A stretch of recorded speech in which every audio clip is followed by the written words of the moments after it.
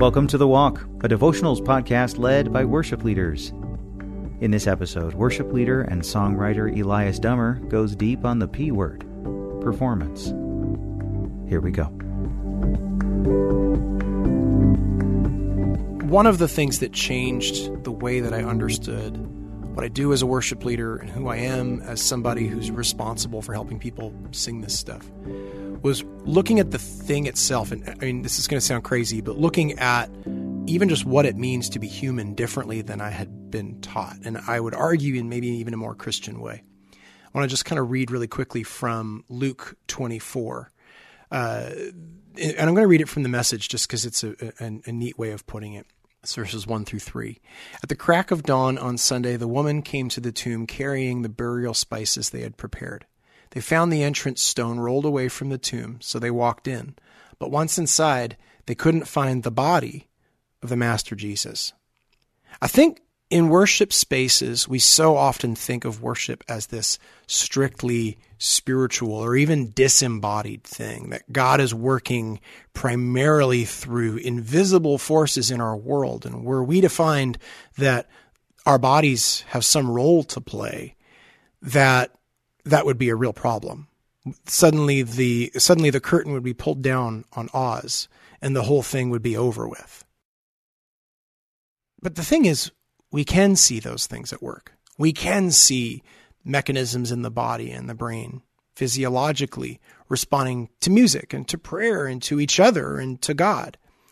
So I think we kind of need to make a change in the way that we view what's happening in the room so that we can kind of relax and take a more healthy approach to some of the skills we might need in doing this well.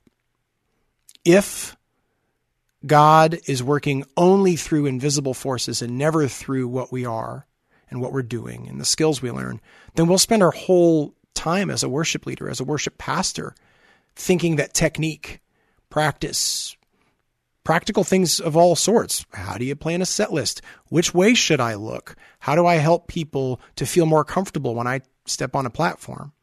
These things become a place of fear. Instead, if we look at every human being in the room as a complicated, intertwined thing, not a spirit needing to escape their body, but a human being embodied, just like the tomb was empty. Jesus resurrected an embodied person. If we look at each person in the room in the same way, suddenly the idea of performance doesn't seem so crazy.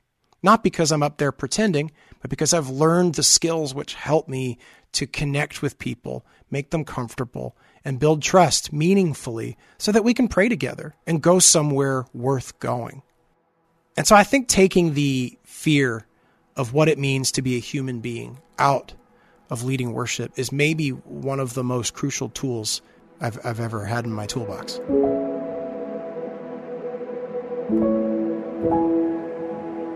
To really drill down, if you think about the human experience on the way into church, for example, there's sort of this tendency amongst worship leaders to kind of lead with their banger. They come out strong and they're like, hey, everybody, whatever it is that you came from, you're going to turn that off now. And you're going to come into this room and you're going to be at a place where pogo jumping and having an overwhelming, transcendent emotional and spiritual experience is the assumption from the downbeat. And I've just never found it to be true. My wife and I have 5 kids. We're chasing kids out the door. We're just trying to find shoes. 5 minutes earlier, you're getting signed into church and try to get into your spot. And by the time you're in your spot, you are not ready to go there. You need to be a human being for a few minutes, adjusting to a new space. And when we worship leaders come out and assume that everyone is ready to go where we already are, we do them the disservice of having to pretend they're not a human being who's frustrated and needs to take a deep breath before they can go there. We don't earn the trust because we take for granted that everyone there is already in the highest heavens. And it's practically never true. So again, whether it's performance skills, how to plan a set list, how to write a song, there's a lot we can learn about the mechanisms of this that isn't evil, dark, or broken, but instead is potentially God redeeming the very world he made and called good, including all the people in it. I remember hearing a story from this classic musical performer, legendary singer. She was talking about how, ironically, the best sorts of performances are not pretending something, but instead recalling and embodying something. And I heard this interesting thing about the word performance itself. And so many worship leaders have so much anxiety about the word performance. The etymology of the word performance is church Latin. It's performo, to form thoroughly. So there's a degree to which figuring out how do I do that is a helpful skill in discipleship. We are putting on the person of Jesus as we do that. So very, very practically, you're singing a song which is emotional. You're singing a song which is sad. That's part of the embodied experience of prayer we want people to have in that moment. So it can be really helpful to take that moment as one song transitions to the other and figure out, what was a time in my life when this feeling I'm wanting to lean into was something that I experienced firsthand. To think about that, take a moment on that, take a breath, and then have that be the starting place of the song you sing. At the end of the day, we talk a lot about excellence in church, probably too much, frankly. But if it's far more important that we have an excellently connected experience with each other and the Holy Spirit than it is that we simply make a great presentation. And that's one of the fundamental misunderstandings about performance in general. The best performances aren't simply great presentations that went off without a hitch. The best performances are things which allowed humans to connect to one another, and in worship particularly, connect to one another and God. That is one thing we can't deny, that we have bodies and God-given abilities, so relax into those gifts and help people find Jesus through worship. Awesome. All of us at Worship Leader Magazine and Authentic Media are so grateful to you for listening to this podcast. We have a favor to ask. If you could subscribe, leave us a review on your favorite podcast network, share about us on social, that would really help us out. Thanks. Here's more from Elias.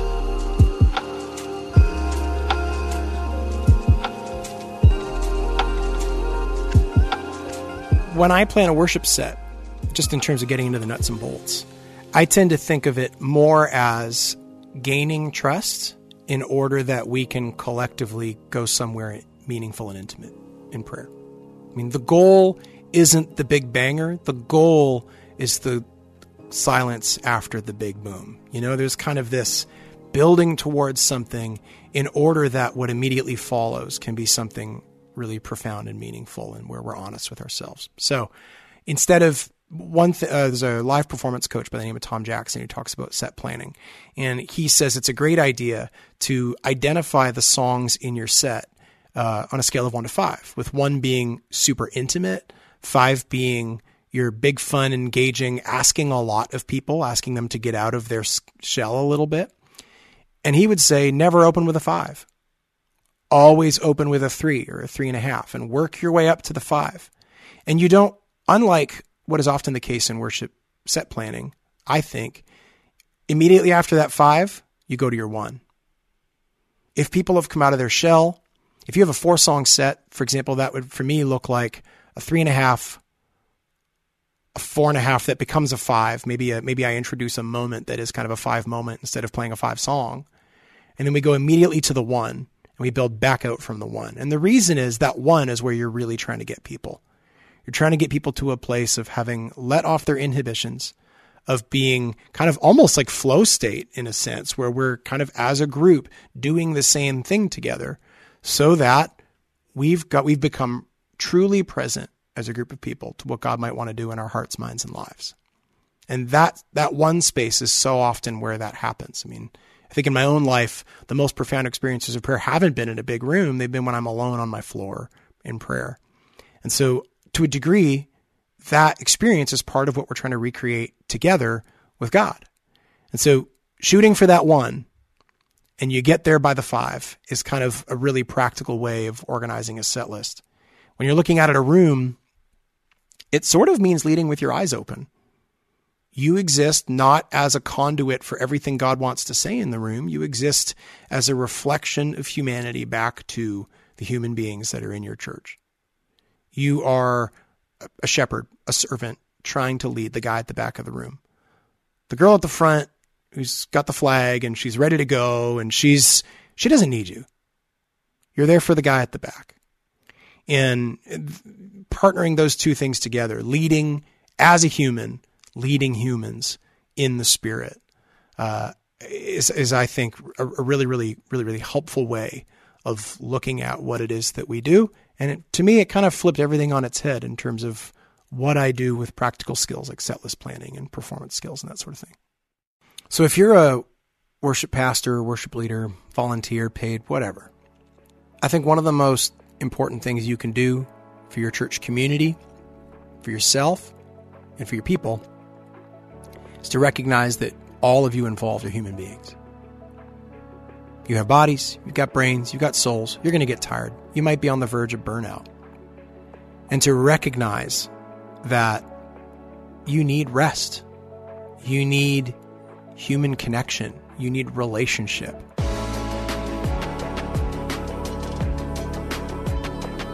Thanks to Elias for blessing us with his thoughts on performance, on our God-given abilities, on how we as worship leaders and worshipers can navigate that sticky topic of performance. Elias has a song called Expectation, which we're going to use as we play out this episode. He has a lot of songs, but we decided to choose that song, Expectation. I'm sure you'll enjoy it. Thanks to Matt McCarty for producing and editing today's episode. Jacob Fairclough produced our theme song. The Walk is brought to you by Worship Leader Magazine, which is an authentic media brand. I'm Joshua Swanson. Thanks for listening. Expectation, our God is here with us. Holy Spirit, meet us as we are. Awaken us, your holy fire. All we want is all you are. Here in expectation.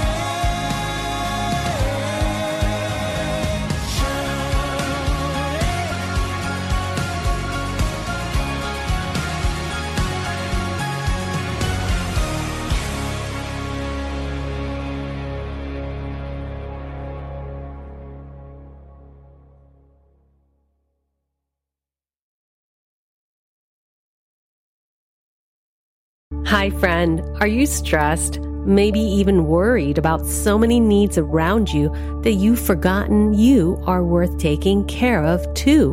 Well, I'm Bonnie Gray, the host of Breathe, the Stress Less podcast. I want to invite you to join me as I share practical tips based on science, inspired by God's Word, to help you spark joy and restore God's peace and love to your soul. Subscribe now and go to lifeaudio.com.